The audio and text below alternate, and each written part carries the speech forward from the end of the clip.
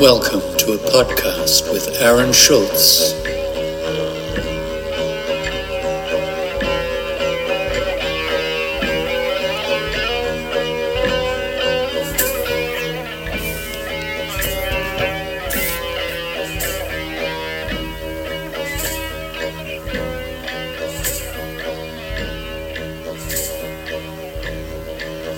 Men's mental health matters.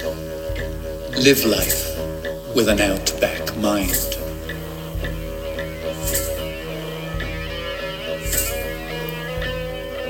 Thanks so much for joining in episode 229. Now, really blessed to have Psychiatrist Dr Mark Cross on with me today. Men's mental health does matter, and Dr Cross has had an incredible journey personally. He's openly gay. He's married to a lovely gentleman by the name of John, has two boys, and he had to, undergo lots of trauma as a young man coming through, being gay, I suppose, and that had a tremendous effect on his own mental health. Now he's very passionate to be able to help others to be able to recover, and also, showcase people that have had a lived experience to be able to speak out. That's the trap I think that we have, really, and that's the Achilles heel with the mental health challenges that many people have, is where we're not, able to be heard or appreciated or, acknowledged for who we actually are. Everyone's got a unique gift in this lifetime. We can really flip the thinking of mental health and the culture around mental health in Australia if we actually help people tap into their passion and be creative and do the things that their heart's saying to do. We're getting caught up in all the judgments and all the expectations of life, and that's taking us away from our purpose and our real true nature. And Mark's testament to that if you stay true to who you are, you come out the other side of it and do some amazing work. And we're going to talk long and deep about his own journey today, but also some of the people that he's had relationships with that have had lived experience and how that's actually improved their lives. And I'm sure this is going to resonate with lots of people out there, so please share it far and wide. If you'd like to send me some feedback, please do at support@outbackmind.org.au. Jump on the website outbackmind.org.au for some information about us. Thanks. G'day Mark, how are you? Hey, nice to speak to you, Aaron. It's Friday, so I'm good, thanks. We've just had a pretty deep conversation before we got on online here, but geez, Mark, I'm so grateful for the chat and for your work and what you're doing to be able to try and support men, but also everyone in general in Australia. And I've been fascinated by your journey from what I've seen of it so far, and coming at from a clinical perspective, but also flipping it around the other way to sort of appreciate and value people that have had lived experience, I think is tremendous. Yeah, that's great. Well, thanks for that, and thanks for the invite. But you mentioned the journey. I mean, age is a number, right? But I'm 58 this year, so I think a great way to be older is also you've got experience, acknowledge that, and actually some things you can let go, right? So, and also I want to be my whole person when I'm at work, and I'm privileged to be able to do that. So when you are able to be your whole self when you're working, that makes you feel better and engages people more as well. Yes. Well, geez, I tell you, you'd be certainly the right person to speak to about that, because I reckon as a young fella you probably weren't able to be your whole self. No, and it's a weird thing when you just had World Pride and Mardi Gras, and it's been a wonderful time. And in fact, a lot of people are now feeling depressed that it's all over because it was just a glorious time in Sydney, right? And we marched with our sons and their mothers on Sunday at the World Pride Bridge March. And it was just such an amazing feeling to be able to do that and how far we've come. But when you talk to people about their sexuality or coming out, there's never one time coming out, right? It's a constant lifelong coming out in a way. So there's always moments in time when you go, okay, then I'm more open, I feel better about embracing this fully, if that makes sense. It's like Yes, you come out to friends, and you come out to family, then you come out to people at work, and then finally for me, I've been able to go, and it's through writing, you can't really hide anything once you've written it, it's out there. You open generally, and it's taken decades to get to this point, and it's a wonderful point to have got to.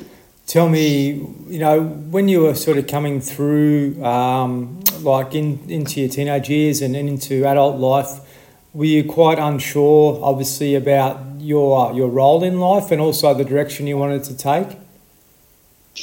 My role, it's interesting, I suppose. I've always been interested in biology and medicine and the shapings of the human body and mind. I was asked this recently at an interview, what made you go into medicine? I was playing doctors and nurses and with a girlfriend of mine who's actually become a doctor too, and we did swap roles. I wasn't just, hey, I'm playing the doctor each time. I wasn't even aware back then of gender stuff. And she's gone to America. We caught up recently, we're 40 years after school now, and laughed and gone, wow, look, back then we definitely knew what we wanted to be. But in terms of being a person, I knew it was different from age 4 or 5, right?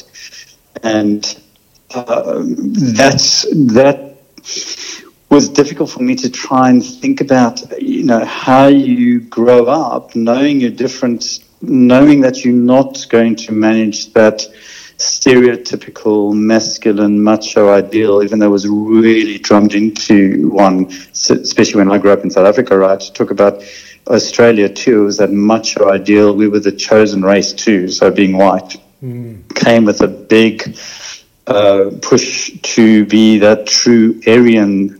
There was a whole lot of Nazi stuff in that as well, a whole lot of fascism in how I was brought up, and you were expected to be that certain ideal. And homosexuality was not only illegal when I grew up. So when I went to medical school, it was a mental illness. So it was a medical condition. So that didn't help me come out even in my early 20s. That was in South Africa, and probably similar ethos to Australia. So you're saying, like, if you were openly gay or in that environment, they treat it as having a mental illness? Yes, it was not something I could have done. It was still considered an illness. And there was a professor, actually, a couple of professors at university who started coming out more in the late 80s, early 90s. And we had a board of faculty meeting. So even in medical school, I wasn't a great student. I used to be quite involved politically. And I was on the Medical Student Association board. And I was invited to this board of faculty meeting in 1990. I was a final year student. So the next year I was going to be a doctor, right? And it was to discuss HIV and AIDS. And the then professor of surgery, who is an arsehole, stood up and said it was God's gift to homosexuality. This was at a board of faculty meeting in the University of Cape Town, 1990. So even then, it was still, that didn't help me come out, no. Amazing. Yeah, geez, you're a little bit older than me, but I saw all that, coming through. As I mentioned, coming from a regional country town, there were some guys that were quite obviously gay, but they got slandered, considerably, and a lot of those guys never made it to being an adult. They took their lives back in the day, and we've certainly come a long way, but I think there's still a long way to go, possibly.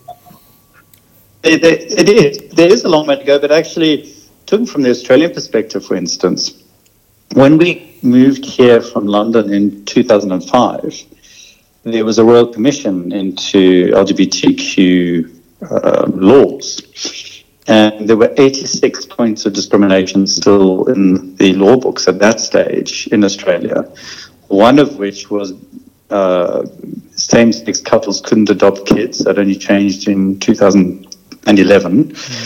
And we couldn't buy a house together, so the government always knows how much money they can make out of you, right? So two men buying a house at that stage, you had to pay double stamp duty, things like that. It was even in recent memory. So, and I couldn't bring John, my husband, on my working visa, my 457 visa. I could bring my mother; she was quite keen, but I couldn't bring my husband, and he luckily was just at the age he could get a working holiday visa at that stage. That was 2005. We were in the paper actually. We met someone out and wrote an article about it.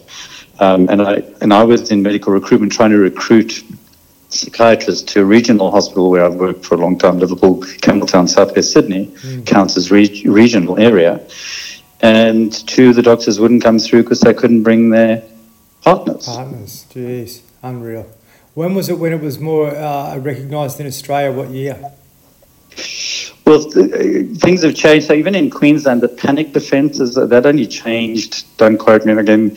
You know, I give talks to patient groups or whatever, and the young ones sit there with Google and they check everything I say. So I always look at them, I go, hey, you know, I think it's this time. Can you just check for me?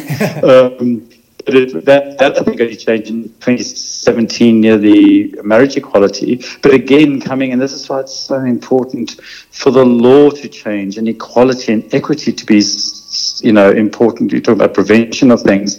Young men have definitely killed themselves less often than before since marriage equality. It made a huge difference. Yes. If you look at figures, you know, in terms of guys identifying in terms of their sexuality. But the sad thing too, just linked to what you were saying in regional towns, people can often get marked as gay when they're not, just because they're seen as, you know, quote, effeminate. So I have two patients and two friends who've always loved expressing more female versions of themselves, but they're absolutely straight in terms of their sexuality. And people get confused between the gender expression and sexuality. And then people are, you know, bullied and targeted when they're actually not even gay. That's another sad thing about how people make decisions in their heads, right? Yes. Oh, absolutely. Yeah, look, you know, a lot of that was not our fault. You know, being brought up in regional areas, we were taught to be judgmental, you know, rather than compassionate and curious, and we'd label really quickly without actually knowing, you know, anything deeper, and it does still go on. But I think as we've sort of discussed, we've come quite a way, but we've still got a long way to go. And yeah, you know, there is a stoic mindset in many regional areas due to the masculinity of some sports and so forth, which, you know, I think is okay, but certainly we've got to be able to provide education, you know, in the environments where there's critical mass, so people can actually start to get awareness and understanding, and, you know, intergenerationally we can start to you know, hopefully facilitate more change. Yes, and, you know, with this sport, I mean, regional towns, I think, have shifted so much often. I mean, there was that lovely SBS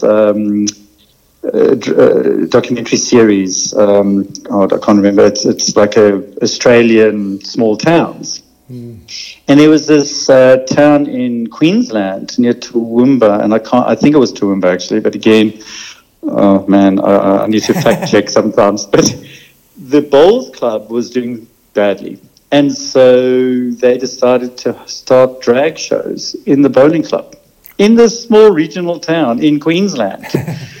And it has become famous now, and it's gelled the community together, because it's about community. That's the thing in regional and towns, right? Yes. You've got such wonderful community. Yes, culture needs to change. Yes, some of the sport sort of culture absolutely needs to change. But when people do think about these things and support each other, I think that's amazing. Yes, agree. And it's amazing too, because once one or two start to be curious and they'll be open to that sort of stuff, then the rest sort of follow, you know. And that's tremendous to see. I'll definitely have a bit of a look at that myself. But, you know, my traditional area where I'm from back in Victoria has quite, you know, changed quite a bit. There's still a bit to go there, but you know, there is a process, you know, evolving and coming through, and you know, I just think we're at a pivotal moment in time in humanity to be able to, you know, really shift gears now and start to open up to our full purpose and potential as humans, rather than being stuck in these limited belief systems that a lot of us have been stuck in for many years. Yeah. That's also happened too. Like there's been a lot of trauma in our lives which has been carried through. Like Dad's been to war or Grandpa's been to war, and a lot of that heaviness has come through into men in modern society as well. But what I'm sort of doing up here, and some of the work that I do, is I actually help people learn that a lot of that is not their fault. It's actually been just passed on to them, and they can actually make changes, which is quite empowering for them, and then they can start to take their own direction rather than the one that was sort of set upon them, I guess. That's an interesting point, right? So I've got this really close friend, also from South Africa. She's a psychiatrist in London, and she's in private there and covers the city of London. And she's never visited me in Australia. That's another sore point, but never mind. We always travel as Australians, right? But everyone says, oh, it's too far. Well, anyway, moving on from that one irritation. So we're in South Africa for yet another 50th, and we had a lovely wine farm and sitting outside in the air. And she says, I don't want to be funny, but, I need to tell you something about my Australian patients, people I see. And she sees the executives, 40s, 50s, 60s, mainly men. And she said, they come to me, and when I take the history, there's so much trauma in their history, and they just sort of gloss over it, or it's not even acknowledged as having this root cause to their depression and anxiety and alcohol use and whatever later in life. Yes. Yeah. It was a very interesting observation, and I have to say, you listen to one of my heroes is Jimmy Barnes, and on Q&A, he talks about growing up with alcoholism, domestic violence, and promiscuity, and damage from war with PTSD absolutely unrecognized. You come back from war and you send to your regional areas or whatever with no support whatsoever. Yes, that's right, and it's really nice to hear you say that, because there are people that are have mastered a lot of their lives, whether they're professional or not. A lot of the stuff that happened earlier on has been pushed away, and I just believe that we really need to be able to address that, to be able to help set ourselves free in many ways, because we get stuck with those emotions which continually pop up. And then they can be diagnosed as depression or anxiety, without actually even going deeper. Would you agree? This is one of the issues. So even in medicine, right? And I write about this, and I'm currently writing about this.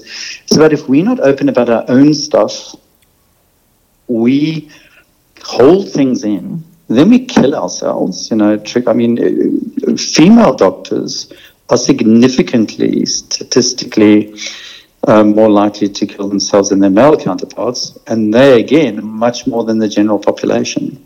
And we hold things in because we feel that, stiff upper lip, and we've got to separate our personal stuff from our work stuff, and people don't want to know about our internal stuff, or if we do go for help, then somehow we'll be seen as an impaired person, not being able to work. And I try to break through this stigma, and self-stigma is one of the worst stigmas around.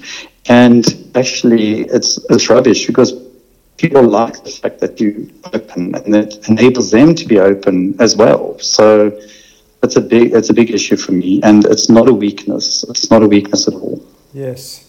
Do you know what? Like, I suppose the fear of going to the clinical system for support was something that I would not even go near, for fear of being labelled or diagnosed or judged with something. I did go to a doctor in 2007, and it was a light bulb change for me. He said, you can do two things. You can take pills or exercise. So I chose to exercise, and that moved me on. But primarily, all I was going there for was stress. I was very stressed out from my job, and I didn't know how to handle it, and I wasn't coping very well. And thankfully, that doctor, he was just a GP, he gave me that guidance, and I chose to take autonomy. And that sort of, helped me sort of to where I'm now. But when we do a men's circle, for example, you'll see like light bulbs pinging with guys consistently, and that can actually help them move forward independently, And I just think quite quite, commonly now, Mark, we've actually gone towards a model of dependence rather than helping people become independent. Would you agree? Well, a couple of things you just raised there. Number one, I look at a more holistic approach, right? And sometimes medication is useful, and you can exercise and take medication. It's not because sometimes people feel, I'm going to get addicted to medication, or well, if I take a medication, just a crutch. Not if it's properly, prescribed and then used in combination. Because sometimes people need to get to a point where they can exercise and look at their routines. Absolutely. Of course, we look at non-medical medication options first as a way sometimes to engage someone and then look at how they carry on and get on. But in terms of the question you just asked about dependence and resilience comes into this, but people, I think, use resilience in the wrong way. Resilience isn't about, just having stuff piled onto you because you can, continue, stretch, like that stupid elastic band analogy. It's about maintaining connections, maintaining self-care, and knowing when to say no. That's important. And so I don't think it's a loss of independence being supported by people and asking for support, but any support should be geared towards you living more independently and taking control of the things that you can take control in your life. Yes, that's right. I agree. I think humans, we're continually going to always need some form of support mechanism and community around us. If you try and live separate from it all, that's when we start to fail, I guess. But primarily, I think if you can bring tools and strategies into your life where you can develop some autonomy, can be really helpful. And I know my own experience was. I was quite fortunate, but I do agree. Definitely there's need to be able to use chemical enhancement. It's funny. I speak to a lot of guys, and they'll go to seek support, and they're given medication or prescribed medication without actually having any questions asked about the stuff we've discussed or what might be causing the depression or the anxiety or their diet or whatever. It's just handed out straight away. Do you think there's? Go ahead. No, sorry, that's exactly, you're right. I mean, this is one of the issues, right? So again, the rural regional areas where GPs are often busy, but even in the inner city, it happens like this. So you go to a GP and the GP has 10 minutes, and then it's easier to prescribe something than look at a holistic approach because I don't have time. Yes. On one level, though, it's important to go to the GP because at least you can then get a mental health plan sorted to go and see a psychologist. The big thing is, and men specifically, don't really engage in primary care. That's a real problem. And so, sure, some GPs may give you medications, but especially, again, coming to the regional rural GPs, they've got a wealth of experience.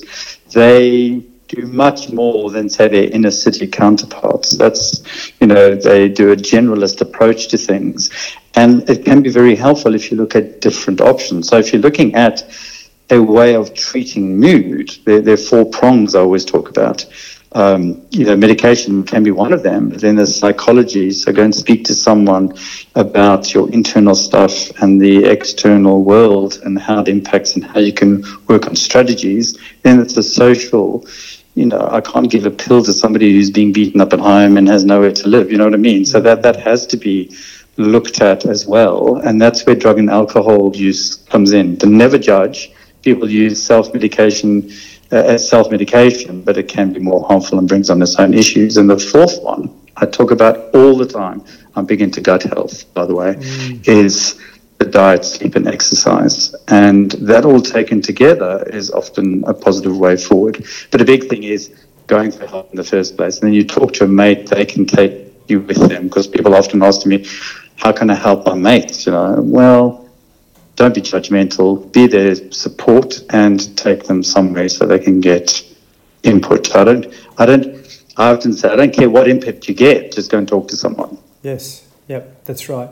I guess it must be frustrating for you as a clinician Like basically, we have lots of people that experience mental health problems. A lot of that is to do with gut health, in general, I believe too.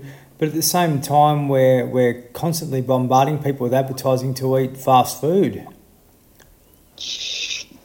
The food industry has a lot to answer for. When I was at medical schools in the 80s, there was one professor there who got castigated a bit because he was saying, people are talking about fat, right? Because that was a big thing we were taught. Fat is bad. Fat is bad.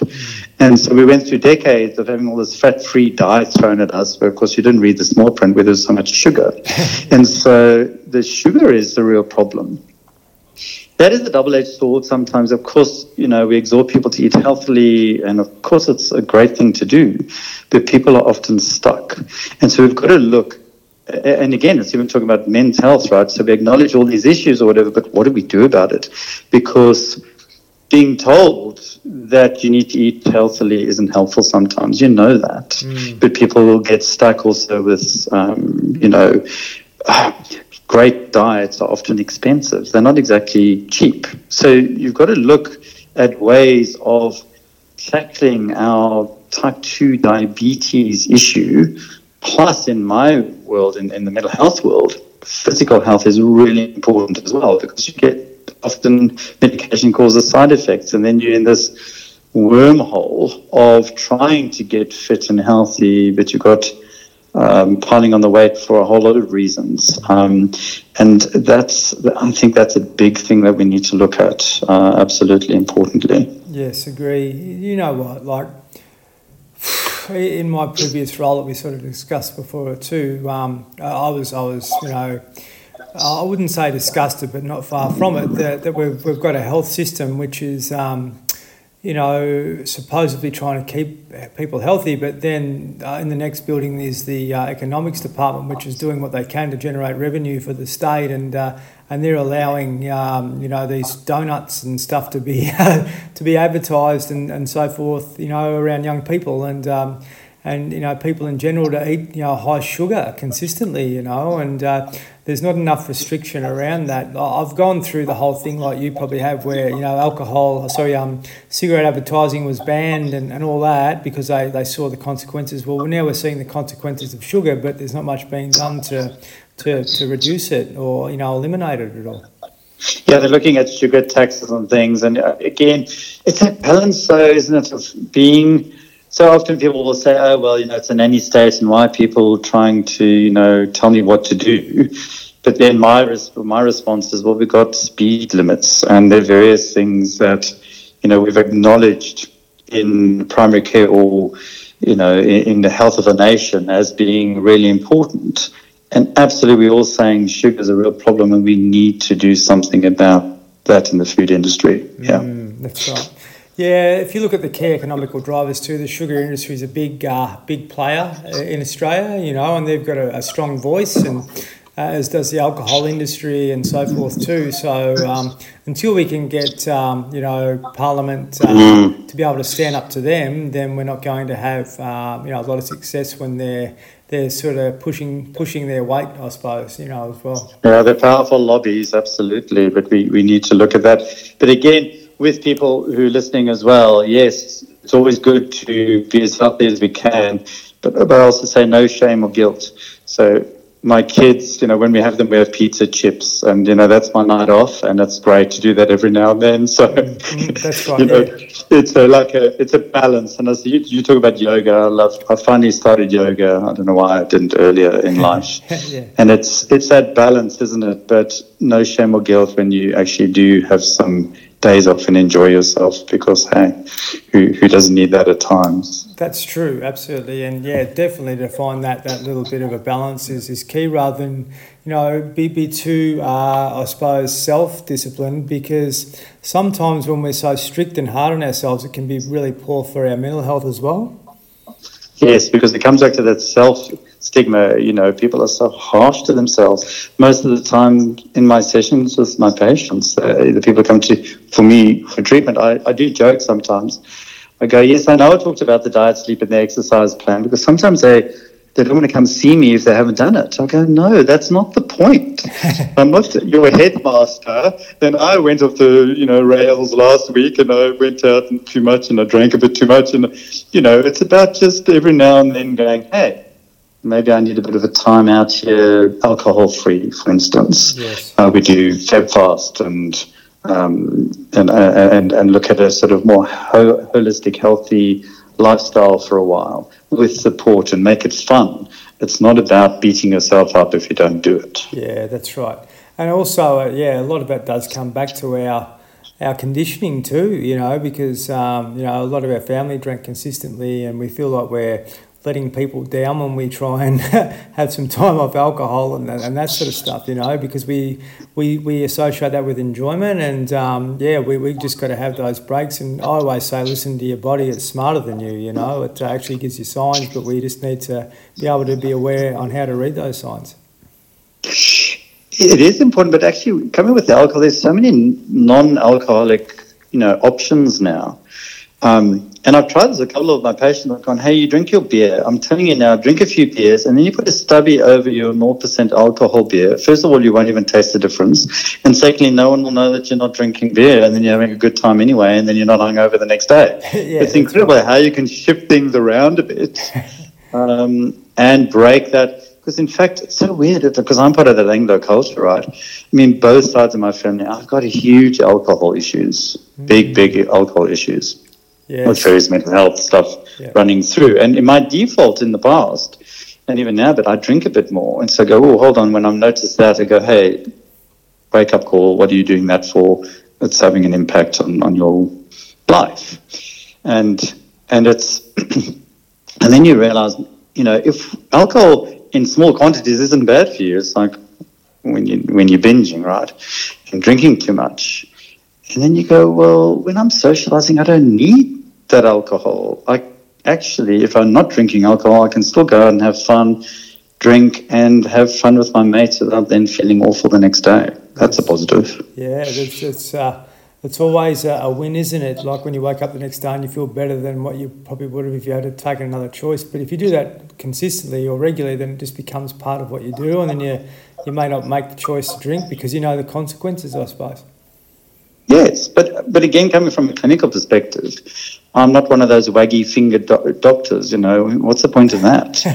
I never measure people's waists or do the beer. I think that's useless. I don't like doing any of that. It just makes people feel shamed. Yes. And I don't want to work like that, and that's not how I operate. Yeah. And so you open about things, you go, oh, God, I drank a bit too much this weekend, but this week I'm going to really focus on a bit of health, and then people can relate to that. Yeah, awesome. And Mark, like we've been sort of pushed down a highway of being the same as everybody else too. You've got to be a certain weight, certain body type, this, that, the other, but everyone's unique and different, and if we can actually work with that, then I think we can actually start to open ourselves up to being more positive and having better mental well-being. But, I guess, coming through as a young bloke, everyone sort of had to be like all the same pretty much, and they never really appreciated people's, individuality, I suppose. So that's actually, improving, which is good. I was going to ask you about anxiety. I know it's something that you're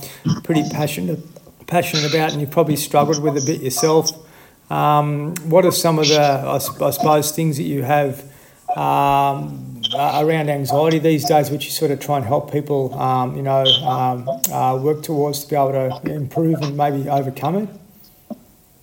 Well, I manage my anxiety. I mean, I've come to a point where I feel it's better managed, and it's, I've had it since 84, so night terrors.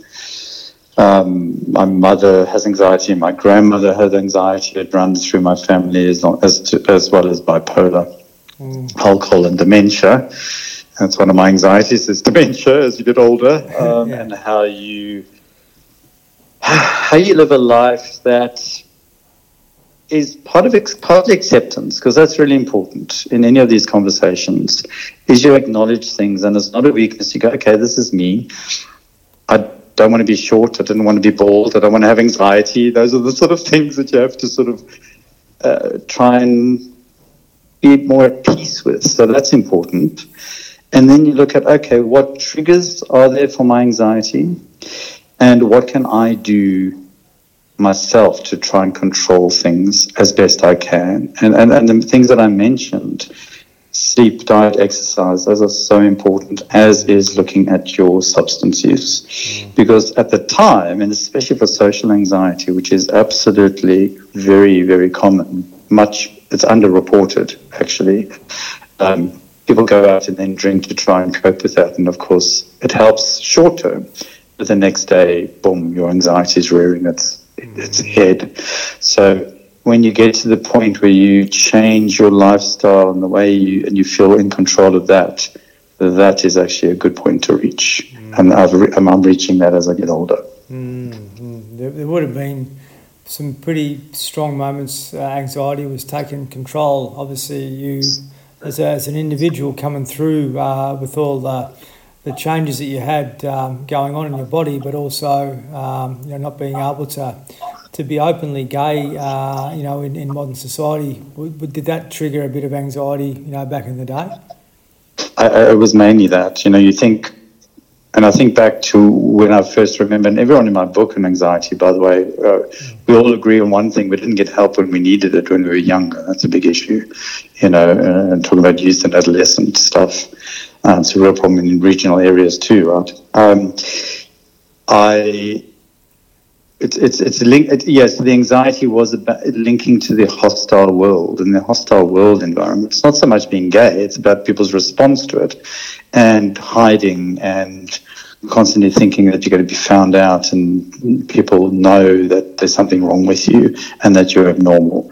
That's a big thing when you're growing up, and one that a lot of people can relate to because it's very common when you are different and being treated as different in a world that isn't accepting of you. That's really hard.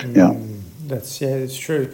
I was doing a presentation and some work at a school in Rockhampton the other day, and there was a couple of young men that were transitioning in maybe 15, 16, and the way they were accepted, with the teachers and with the school was really pleasing to see, and I think we've actually come a long way when we're able to, see that openly and with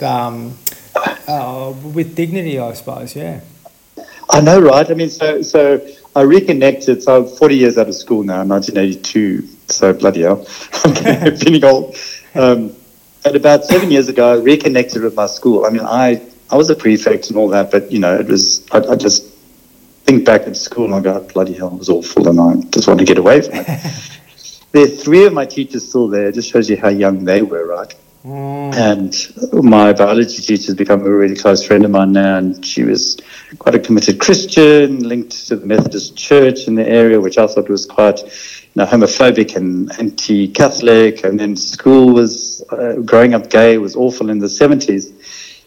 But the school now, and I went and had tea with the headmaster. That's weird. I'm currently a person of high net worth compared to where I was at school, right? The government co-ed school. It's a wonderful school. And they've got gender-neutral toilets. 5 years ago, the first trans student went to the final ball, and they've got an LGBTQ society. I'm going, what the hell, am I in a parallel universe? And I'm going for my mom's 80th in June. I'm taking my boys for the first time to Africa. And, they're going to have a full schedule there. But we're doing a documentary with the school. They're very excited. So growing up, it's called Illegally Gay.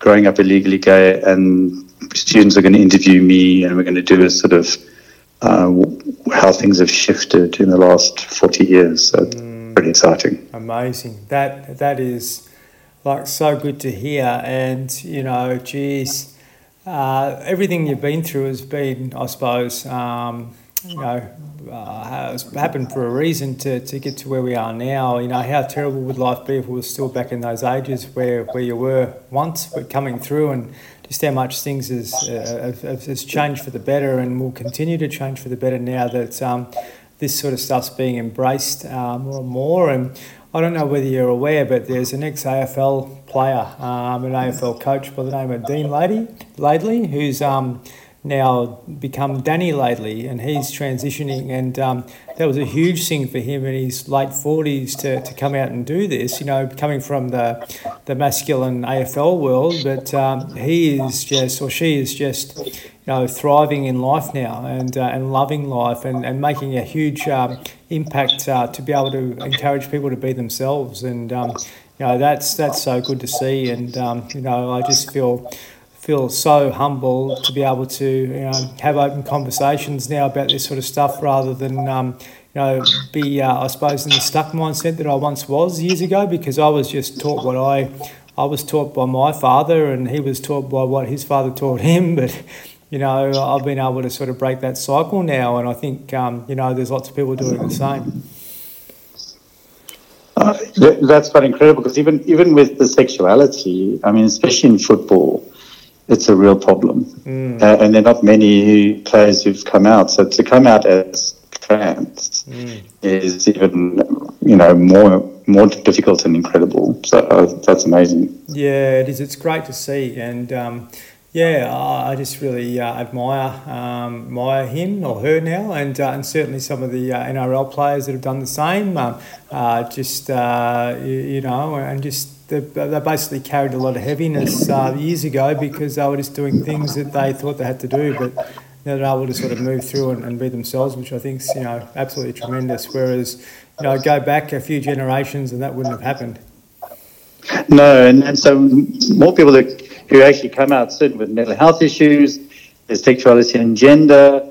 It's hard because you always feel like a bloody ambassador on one level. Sometimes I go to dinners and I say I'm gay, and then you get asked the questions. You go, I just want to have fun now and stop asking me. But actually, it's a friend of mine says, oh God, when Mark goes to dinners, he mentions his husband within the first minute. And not that I think I'm the butchest man on earth, but you always get asked about your wife or your girlfriend. That's the natural default position still. So I just say, I talk about my husband, and then people know where I'm coming from, right? But you always got to think about these things. Why do I overthink? That's part of my anxiety. Hello, anxiety. But I'd rather be an ambassador than it not being able to be talked about and hidden, and because we've all been there, right? Yes. So once those closet doors are open, there's no going back. So that's part of the good thing, I suppose. Just one thing with anxiety, do you think meditation's helpful? I have tried different medications.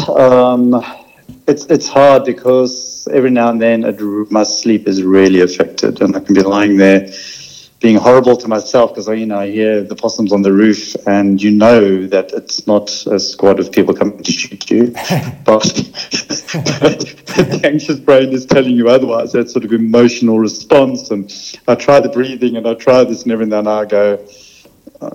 We didn't have the conversation about my potty mouth. I'll try not to swear too much during this conversation with you, but I swear a lot. I go FFS, okay, I'm going to take a sleeping tablet now. So every now and then, it is useful, and I have found medication useful at times.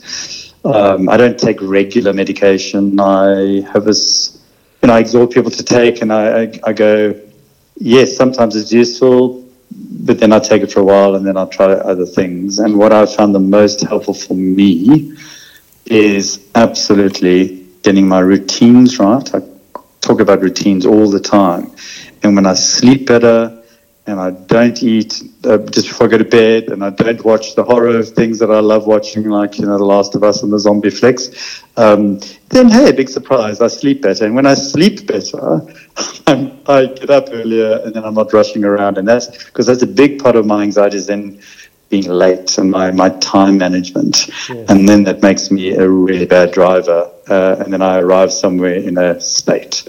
And so all those things you can go backwards to and go, a lot of that is about lifestyle. Yes. And shifting lifestyle stuff. Yeah, amazing. It's interesting because the question that I asked was, do you think meditation's helpful?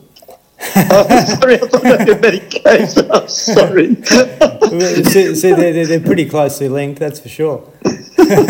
So coming to meditation, that is something, and I'll say I was invited to, just quickly, the Art of Living Foundation. They invited me to a meeting. This is pre-COVID, obviously.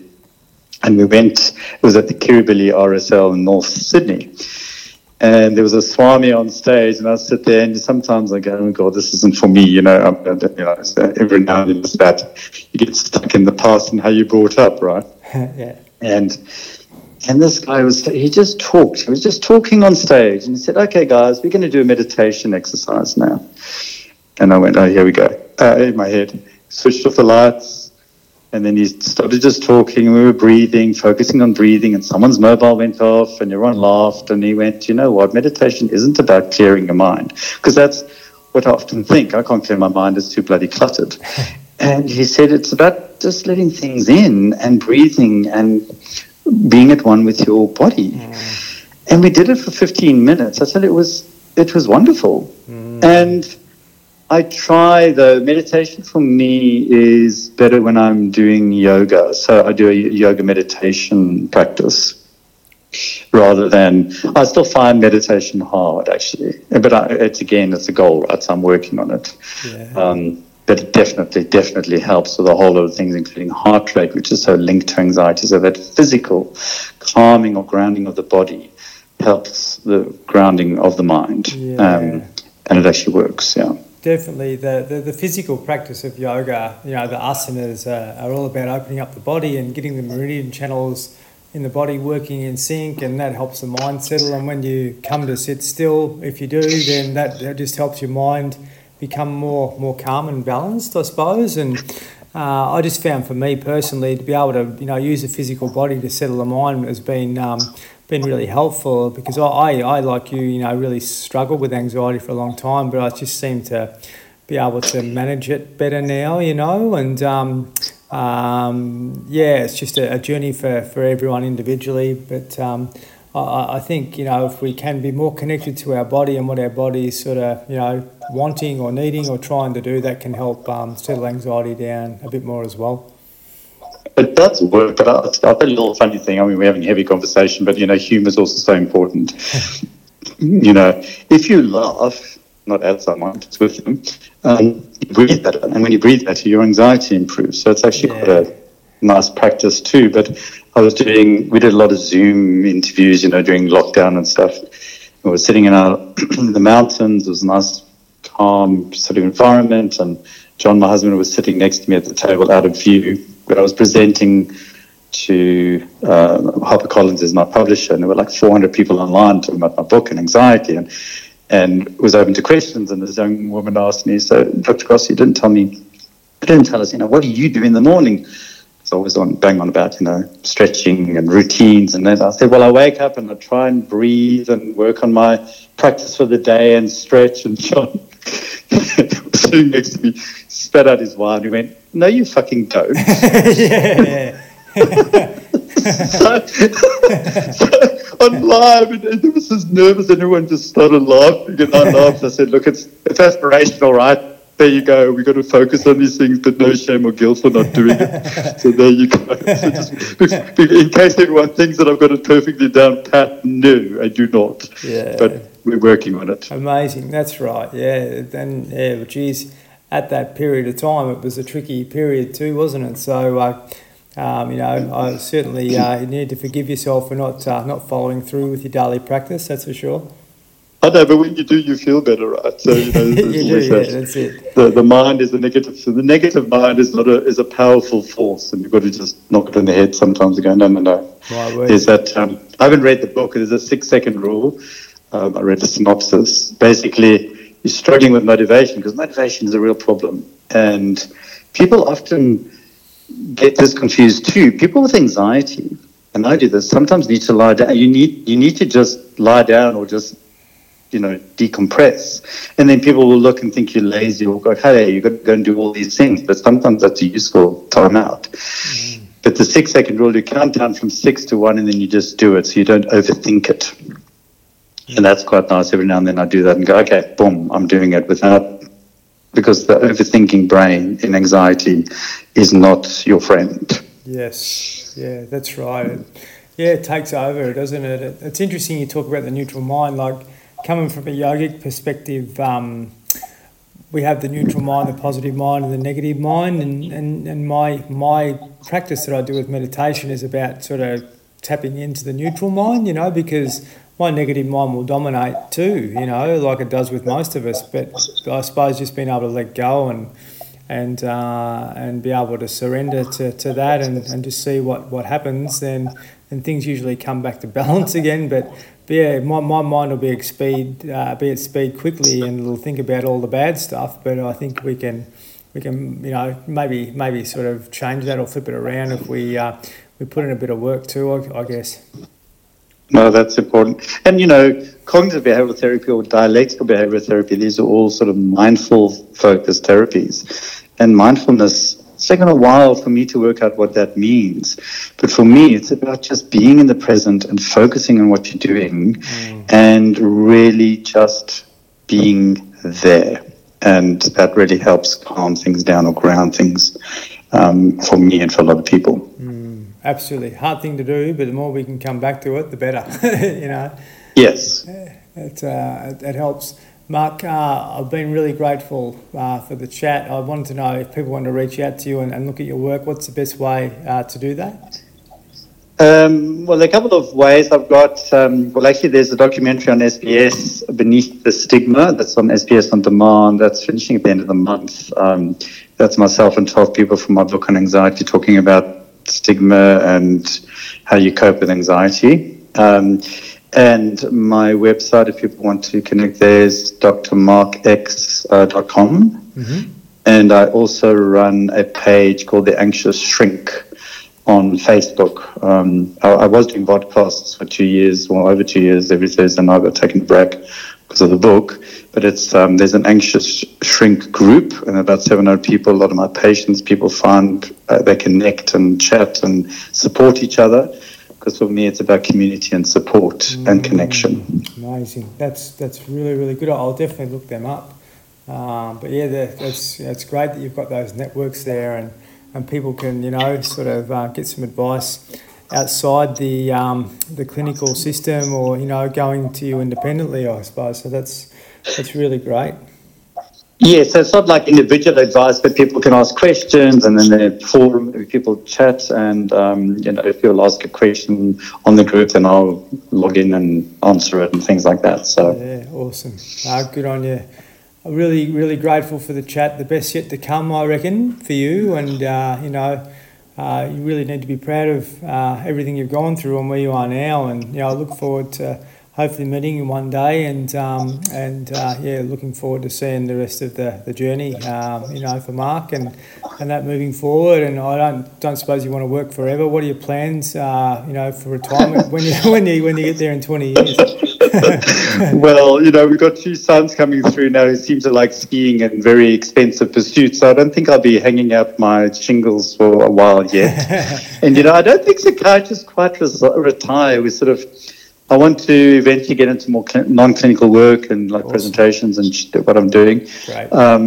But also go on mental health review tribunals and be, an advocate for people under the Mental Health Act. That's a big thing for me.